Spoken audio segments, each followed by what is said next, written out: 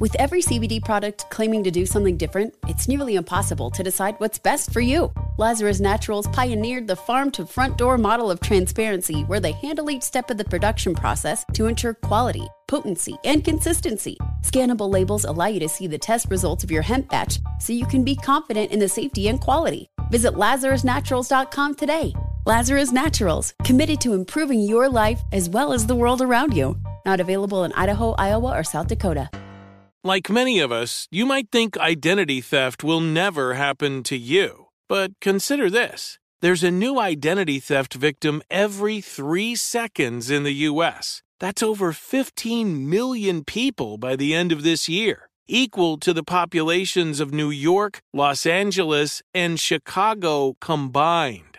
Even worse, identity theft victims often don't even know they're victims. That's why LifeLock Identity Theft Protection alerts you to identity threats, even the ones that don't show up on a credit report, like data breaches, fraudulent bank transactions, loan and credit card applications, and crimes committed in your name. If your identity is stolen, your own dedicated LifeLock U.S.-based restoration specialist will work to fix it.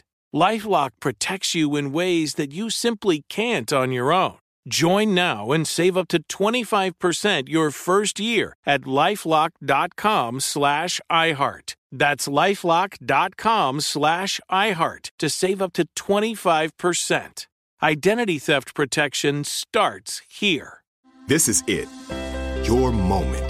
This is your time to make your comeback with Purdue Global. When you come back with a Purdue Global degree, you create opportunity for yourself, your family, and your future.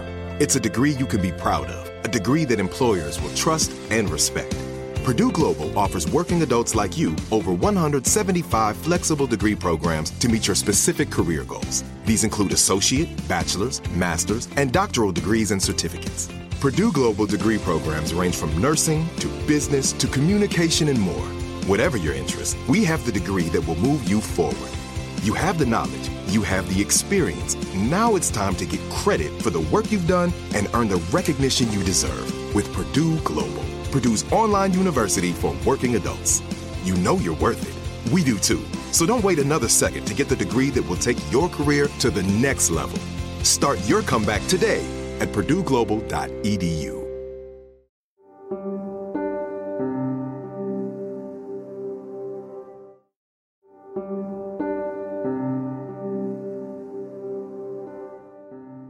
Hello, welcome. This is Let's Talk About Myths, baby, and I am your host, Liv, she who rants. Well, our little distraction last week with Hermes and his hilarity was fun while it lasted, but we need to get back to Aeneas and all the damage he's about to do. Oh, Aeneas. Truly a fascinating character, but less for his actual, character, and more for how the Romans used him and this story to get the results they wanted. Augustus. I've ranted about this before, but frankly, it's all blurring together, so here I am again. When considering Aeneas, I always go back to the Iliad, where Aeneas is a pretty great guy. He seems to really just want to help his family, Hector, Troy itself. He's a chill dude who gets helped out by his mom when things aren't looking great. And then, nearly 1,000 years later, the Romans co-opt him to be exactly what they need, no matter whose story gets decimated in the process. Anyway, here's the next episode of the Aeneid, where Aeneas shows his true colors. Because where we left Dido and Aeneas, the love spell placed upon Dido was ruining her, breaking her spirit and changing her personality for the worse. She isn't herself. Still, she and Aeneas had slept together in the cave during the storm, something that links them, made them sort of unofficially married. But Aeneas has been convinced that his place isn't there in Carthage with Dido, that he needs to move on and continue the quest he's set out to do. Which, fine, this isn't a bad thing, I get it. You've got a quest, you want to complete it, but guess what, Aeneas? There's a better way to handle the dilemma you got yourself into. Instead, he plans to be an absolute asshole coward and simply sneak away in the night. This is episode 91, No Earthly Ships, the tragedy of the Aeneid's Dido. Aeneas calls together some of his men to prepare the ships to leave in the night, to leave in secret. He calls on Menestheus and Serestus, asking them to prepare quietly, again, in secret, not letting anyone know their plan. But even under the spell of Venus, Dido can tell something is off. Aeneas is being sweet to her, but it's too sweet. He's hiding something, and she can tell. Then she hears rumor that the ships are being prepared, though she's heard nothing of a plan. This combined with the love spell of Venus and Cupid and further takes hold of Dido's mind and her mental stability. The love spell not only takes over her emotions, but her mind as a whole. Now, suspecting something of Aeneas, that he's intending to leave in secret, she begins to lose hold of her own reality completely. She is simply not herself. Dido races through Carthage in a panic, described as being like a bacchant, with shrieks that reach Venus herself. Dido finds Aeneas and begins to accuse him of exactly what he's doing. Dido screams at Aeneas, calling him a traitor for binding himself to her in the way he did, only to sneak off in the night like a coward, unable to admit what he's doing. She asks him if it's really all worth it, leaving now in the middle of the winter where all he'll encounter is storms or wintry winds, just to reach this strange place on strange land. Is all of that really worth this cost? She asks him. Is it worth your, Dido's, death? She asks, invoking the connection they've made even more directly. To Dido, they are married. She says as much in her accusations to Aeneas for his plans, calling theirs a union, a marriage, something they've embarked on together. It's clear that Hera's plan to have their night together be deemed a marriage has worked. Is this what she had in mind, though? She loves Carthage and knew Aeneas would only cause its destruction, so it's tough to say what either of those goddesses really intended in their meddling with Dido and Aeneas. Dido continues to rage at Aeneas, asking him to reconsider, to stay. She points out that because of him, because she's been with him and housed him, those she might have considered to be allies in the region prior are no longer allies. She tells Aeneas that with him gone, her brother in Tyre, Phoenicia, will come for her and for Carthage, that those surrounding Carthage in northern Africa will also try to take her out. You've absolutely ruined me, Dido tells Aeneas. Quote, my guest leaves me here to die. Now I must call you guest instead of husband. We're to believe here that Aeneas is torn in his decision, that he doesn't truly want to leave Dido, that maybe even he loves her nearly as much as she loves him. We're told he struggles to keep his feelings in check as he reminds himself of Jupiter's orders, that he is to continue on no matter his feelings, that he's to leave Dido in Carthage. Finally, he responds to her. Tell me whatever you want, he tells her. I couldn't deny you anything. Aeneas tells Dido that he'll remember her, that he'll regret his leaving her for as long as he has memory, as long as he's alive. He says all this, pulling at her heartstrings and ours as the reader. Perhaps Aeneas isn't so heartless after all. Maybe he really loves Dido, and this is so hard for him. Maybe we like Aeneas? Then he cuts into his own proclamations of regret for what he's about to do. Just a little point of clarification, he says, after telling her how he feels. I hadn't really meant to sneak away, he claims. And as for calling me your husband, he continues, I never made any promise of marriage to you, he says. Never made that commitment. It was just sex, is essentially what he's trying to convey to Dido. If I could control what happened to me, he goes on, I never would have left Troy. I never would have left my wife. Troy would have never fallen, or I would have stayed there to restore it to its full glory, to what it was before the Greeks ever arrived. You're from Phoenicia, he says to Dido, yet you've made your towers here in Libya. How can you not understand us Trojans wanting to do the same? It's not that he doesn't have a point. It's simply that all these messes are caused by the gods, and the only real victim is a strong woman, a queen. Anyway, fuck you, Aeneas, even if you have some valid thoughts and opinions. He continues on making these pleas, that he must travel to Italy to found his city, that it's what Jupiter himself wants, and who is Aeneas to go against Jupiter's wishes? He talks and talks and talks at Dido about why he simply must leave her. But Dido, well, even in her current state, in her love-struck, goddess-compelled obsession with Aeneas, even in that state, she's a badass. Dido continues to yell at Aeneas, taking none of his shit and believing little of the garbage he's spewing at her in an attempt to make himself seem less horrible for sneaking off in the night after having had sex with the queen, having professed a kind of affection if not a full-blown love for her. "Why are you even bothering to lie?" she accuses him. Quote, "Was there a sigh for tears of mine, a glance? Did he give in to tears himself, or pity?" She tells Aeneas that it's not possible he was even a goddess's son, that he must have been born and raised by tigers for all the pity and emotion he's showing now. Injustice, she says, is something of a concern to Hera and Jupiter, and that's all you're committing here, she says to him.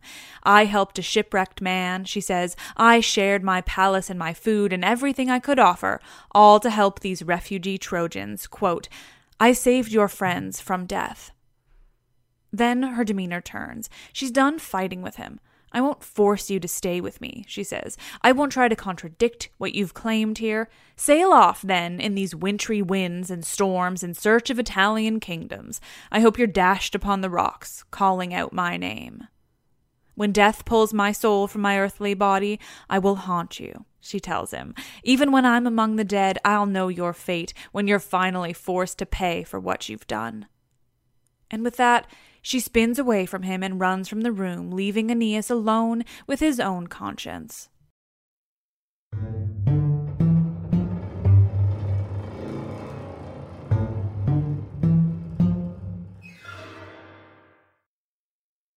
Dido runs back to her bedroom where her servants are waiting to bundle her into bed to sleep off her pain and grief. Aeneas, meanwhile, continues on with his plan. We're told he's lovesick, and you can believe that if you want to. The love story of Dido and Aeneas has become one of those tragic stories we're to believe was truly based in love, Romeo and Juliet style. Based on reading the Aeneid, though, I, for one, am not convinced. Aeneas continues his plan, pulling together all the Trojans he'd brought with him, all that had landed on Carthage, and taking advantage of their gracious host, Dido. All the Trojans that had feasted with the Carthaginians, that had been treated as beloved and gracious guests. Together, the Trojans work to ready the ship, bringing supplies they needed and putting everything in working order like a sea of well-trained ants, while our narrator wonders, quote, What did you feel then, Dido, when you saw? How did you sob when all that shoreline seethed? And Dido did watch from her tower. She watched as they prepared to leave her behind. These people she'd treated so well, had taken in as though they too were Carthaginians. She watches as Aeneas leads the call to leave. And as she does, the love spell placed upon her by Aeneas' own mother and half-brother works its horrifying magic.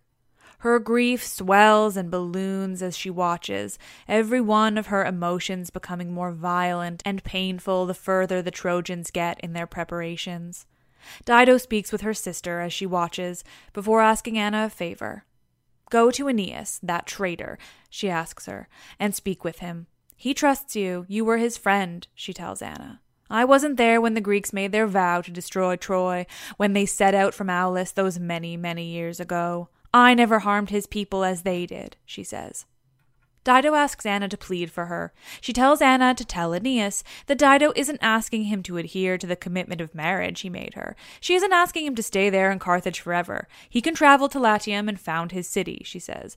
She's only asking for a bit more time. Time to wrap her head around what's happening. Time to mourn and come to terms with it. She's only asking for time, she tells Anna, and to ask Aeneas for a loan of time, and in interest, she'll pledge her own life. Anna, with tears to match her beloved sisters, passes this message on to Aeneas exactly. But he can't be moved. He isn't moved. Lovesick indeed. Again, we're told to believe that Aeneas is troubled by this decision, but that it's his fate that is more important than anything. That he believes he will only found this city in Latium if he leaves right now, that Jupiter won't allow it otherwise.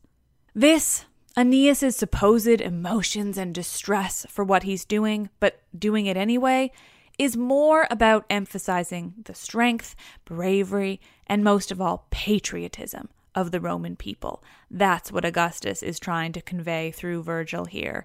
Country above all else. It's about making the Romans look good. It's about making the Romans believe that they are the best of the best, that they are the leaders of the free world. No, wait, that's a different delusional republic. Dido, meanwhile, is driven entirely mad in her grief, her love spell-inflicted grief. Grief that isn't her own, madness that isn't her own. She begs for death, prays for death. It seems now everything is against her, that she's an abomination. Her gifts on altars rot. When she pours wine at her altar, it turns to bloody sludge as soon as it hits the basin. A sign, she thinks, but she tells no one, not even her sister Anna. She has a shrine to Aeneas, where only she can go. No one else knows it's there. And there she continues to think of him, to grieve over him. She thinks she hears his voice, smells his smell, feels him there. When she finally sleeps, she's haunted by her dreams, her nightmares. She dreams of Aeneas. She dreams of being chased by monsters. She dreams of Furies, of a fate like that of Pentheus, or of Orestes when he killed his mother. She dreams of being punished. But for what?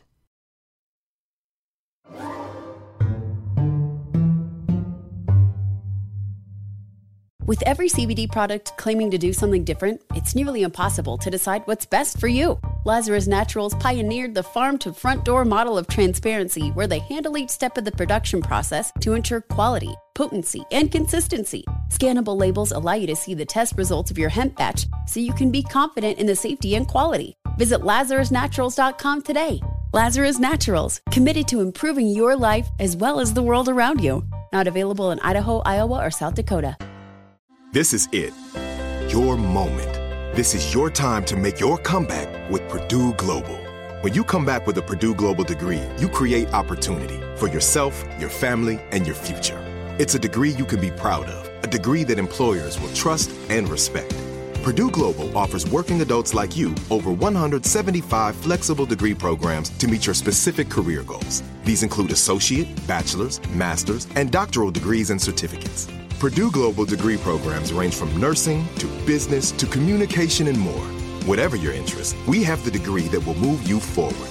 You have the knowledge, you have the experience. Now it's time to get credit for the work you've done and earn the recognition you deserve with Purdue Global, Purdue's online university for working adults. You know you're worth it. We do too. So don't wait another second to get the degree that will take your career to the next level. Start your comeback today at purdueglobal.edu. If a new house is on your wish list in the next 5 years, grow your savings faster and experience your dreams with an Ohio Homebuyer Plus account from Kemba Financial Credit Union. A savings account specifically designed to save for a new home, where you can earn 7% APY, a $500 matching bonus, and a $1,500 mortgage closing cost credit. Learn more at Kemba.org. Offer expires March 31st, 2025. APY equals annual percentage yield. Restrictions apply. NMLS 292230. Equal housing lender. Federally insured by NCUA.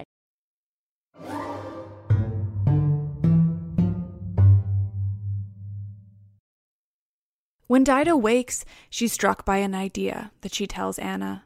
Suddenly, she says she knows of a solution, something to change Aeneas's mind or to alleviate her own. Either way, it's a solution, she determines. She tells Anna that she has seen a place on the very edges of Oceanus where the sun itself sets in Ethiopia. This, she says, is where the Garden of the Hesperides lies, and there a woman, a Massilian priestess, whose spells and potions have all sorts of abilities. They can soothe the mind or cause horrible distress. This priestess's potions can do anything, she says to Anna.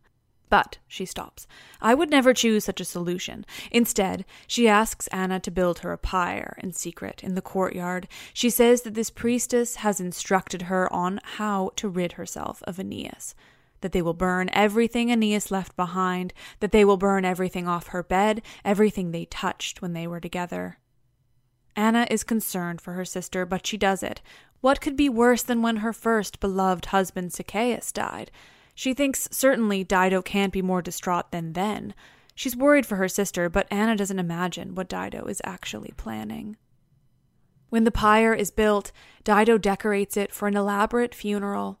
On the bed, the pyre, she has a picture of Aeneas alongside weapons he left behind, and whatever clothes were still in her bedroom after he'd left it. It was prepared. Gods' names were shouted, including Hecate herself. Drops of the river Avernus dripped upon the bed. Herbs were cut with a bronze knife and oozed black poison. Dido stood upon the altar, robes loose around her, wearing only a single sandal.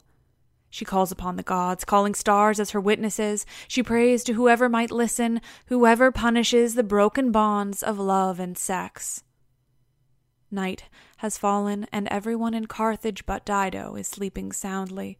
The city has gone quiet, but she rages in her bedroom atop her newly built altar, the madness of Venus's love spell having fully and completely taken hold of her psyche. She considers what she can do now that he's leaving. Could she return to where she came from? No, that simply isn't an option. Dido considers whether she might be able to just follow the Trojans on their journey, even maybe with some of her Carthaginians. But no, that isn't an option either. It's the madness of the love spell speaking through her. Even she can see that she simply can't follow them and expect to live a happy life. The spell inflicted upon her by Venus convinces Dido that the only option for her future is no future at all. A heartbreaking conclusion to come to, and one that certainly wasn't easy. She is the queen of Carthage. She isn't in the same position as, say, Medea, whose entire existence was taken away when Jason left her alone and penniless. Medea was a foreigner, an outcast.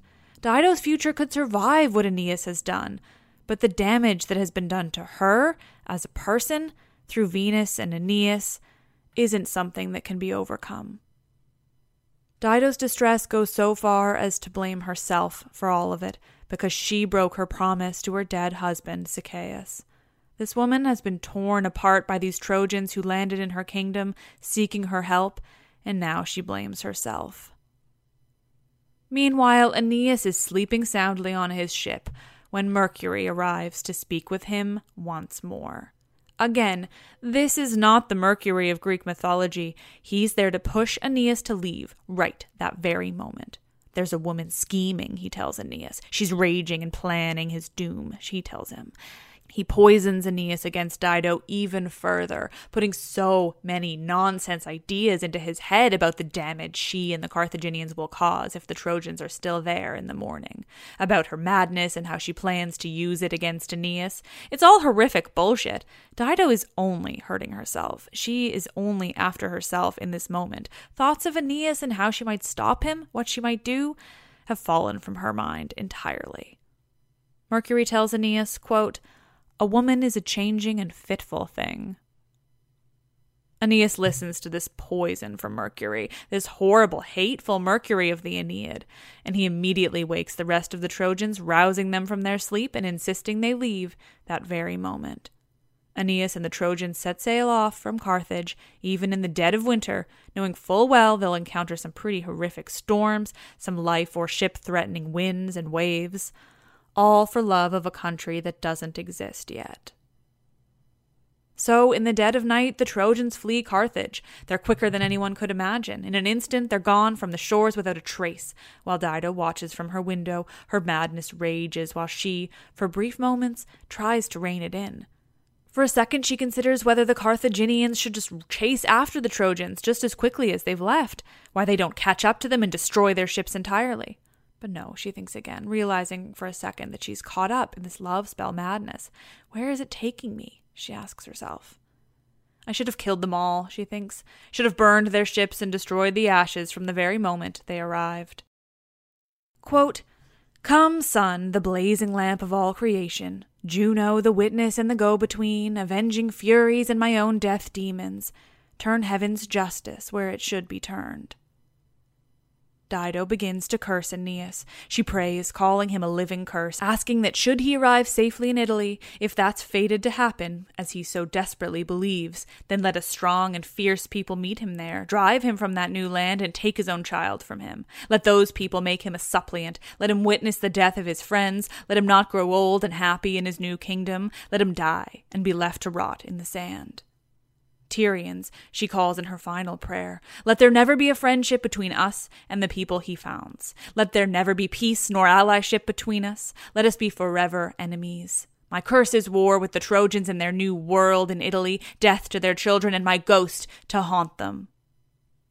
Virgil here is using Dido to demonize the real Carthaginians, the Carthaginians that were at war with Rome for so many years, the Carthaginians that the Romans absolutely destroyed when, in the end, they didn't need to. The Romans took out Carthage out of hatred because their politicians didn't want the city left standing, mainly Cato, because they'd had so many wars before, not because at that time Carthage was an actual, real threat. By having Dido curse the Romans through Aeneas, this Augustan propaganda is once again taking the blame from the Romans and placing it on the Carthaginians and their mythical badass founding queen, a woman already ruined by Rome through this story, so why not make it worse?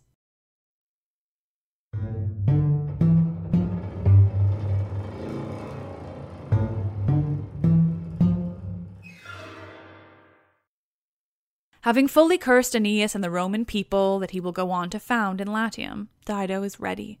She calls for her sister to be brought to her, but not before Anna has doused herself in river water.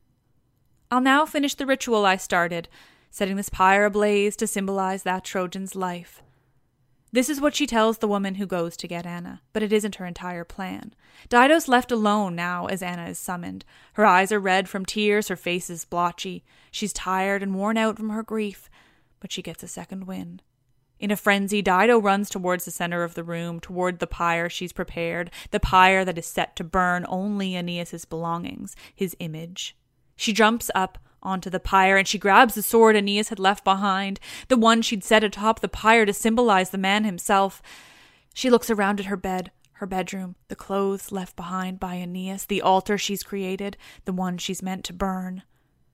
She remains there a while, taking everything in, before saying her last words, the first of which are, quote, "Sweet spoils, while fate and God still kept you sweet, receive my breath and free me from this pain." She goes on, speaking of how she lived and how she'll die, sending the underworld a good and noble spirit. She speaks of Carthage, the city she founded. She speaks of how she got to see its towers, that she avenged her husband and punished her brother in doing so. Dido thinks about how happy she'd be if the Trojans had never landed on her shores, but that even though they did, now she dies without revenge in her heart. Quote, "Let the cruel Trojan's eyes take in these flames. The omen of my death will go with him." With that, Dido falls upon Aeneas' sword, the last words falling from her mouth as the blood begins to trickle down her side. Her maids watch this happen, and their shouts echo through the palace. The pain of Carthage and its people ripples across the sky, pain as horrible as if the Carthaginians were being sacked in some vicious war. It's now that Anna arrives. She's heard her sister's cries and bursts into the room to find her fallen on the sword atop the pyre she built for Aeneas. Anna is angry with Dido, angry that she's been deceived, but angrier that Dido hadn't allowed her to follow. She would have much rather fallen on the same sword as her beloved sister. Anna runs to her, holding Dido in her arms. There's still life left in her when Anna gets there, but Juno cuts it short, not allowing either Dido or Anna's suffering to continue. She has the messenger goddess Iris bring Dido's spirit safely and gently to the underworld, a gift for Dis, Pluto, Hades, the god of the underworld.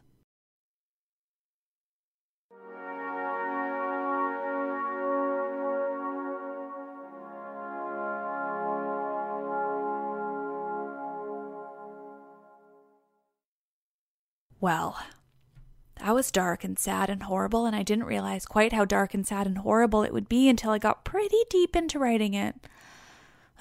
Dido. But to lighten things just a little bit, I have a little gem to share with you all. Now, I know most of my listeners are slightly younger than me, but enough of you must be old enough to know about Dido, right? Not Aeneas' Dido, but the 90s, early 2000s queen Dido. If you don't, you should. The feels, you guys. Dido has a song called My Lover's Gone. It's where today's episode gets its title.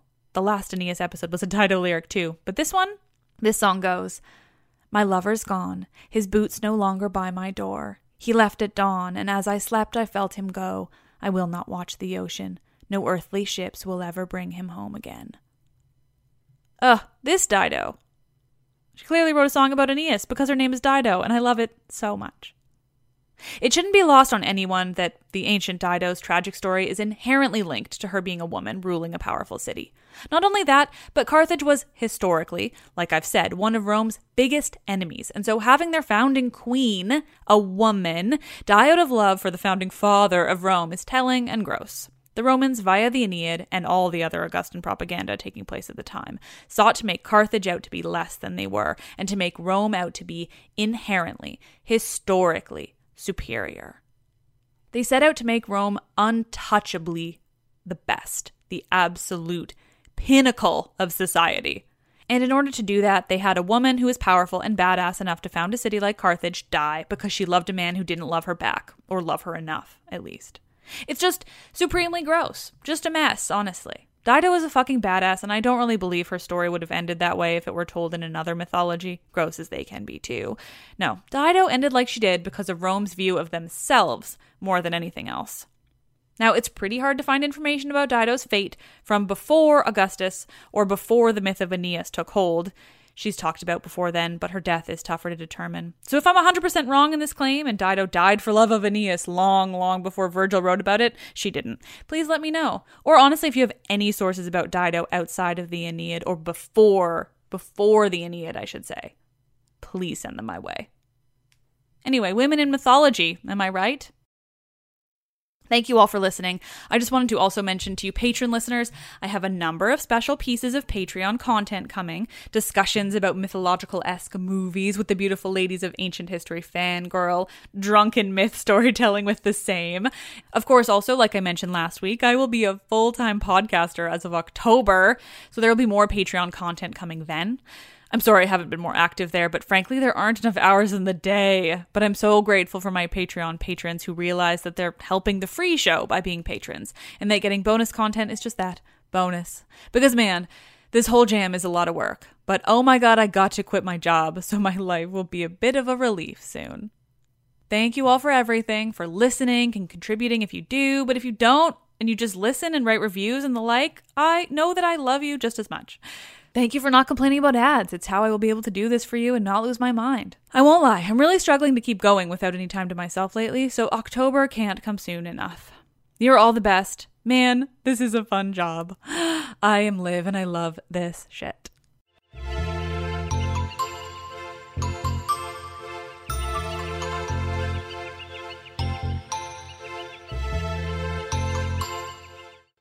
With every CBD product claiming to do something different, it's nearly impossible to decide what's best for you. Lazarus Naturals pioneered the farm-to-front-door model of transparency, where they handle each step of the production process to ensure quality, potency, and consistency. Scannable labels allow you to see the test results of your hemp batch, so you can be confident in the safety and quality. Visit LazarusNaturals.com today.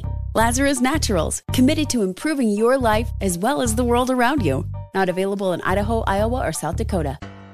This is it. Your moment. This is your time to make your comeback with Purdue Global. When you come back with a Purdue Global degree, you create opportunity for yourself, your family, and your future. It's a degree you can be proud of, a degree that employers will trust and respect. Purdue Global offers working adults like you over 175 flexible degree programs to meet your specific career goals. These include associate, bachelor's, master's, and doctoral degrees and certificates. Purdue Global degree programs range from nursing to business to communication and more. Whatever your interest, we have the degree that will move you forward. You have the knowledge, you have the experience. Now it's time to get credit for the work you've done and earn the recognition you deserve with Purdue Global, Purdue's online university for working adults. You know you're worth it. We do too. So don't wait another second to get the degree that will take your career to the next level. Start your comeback today at purdueglobal.edu. If a new house is on your wish list in the next 5 years, grow your savings faster and experience your dreams with an Ohio Homebuyer Plus account from Kemba Financial Credit Union. A savings account specifically designed to save for a new home, where you can earn 7% APY, a $500 matching bonus, and a $1,500 mortgage closing cost credit. Learn more at Kemba.org. Offer expires March 31st, 2025. APY equals annual percentage yield. Restrictions apply. NMLS 292230. Equal housing lender. Federally insured by NCUA.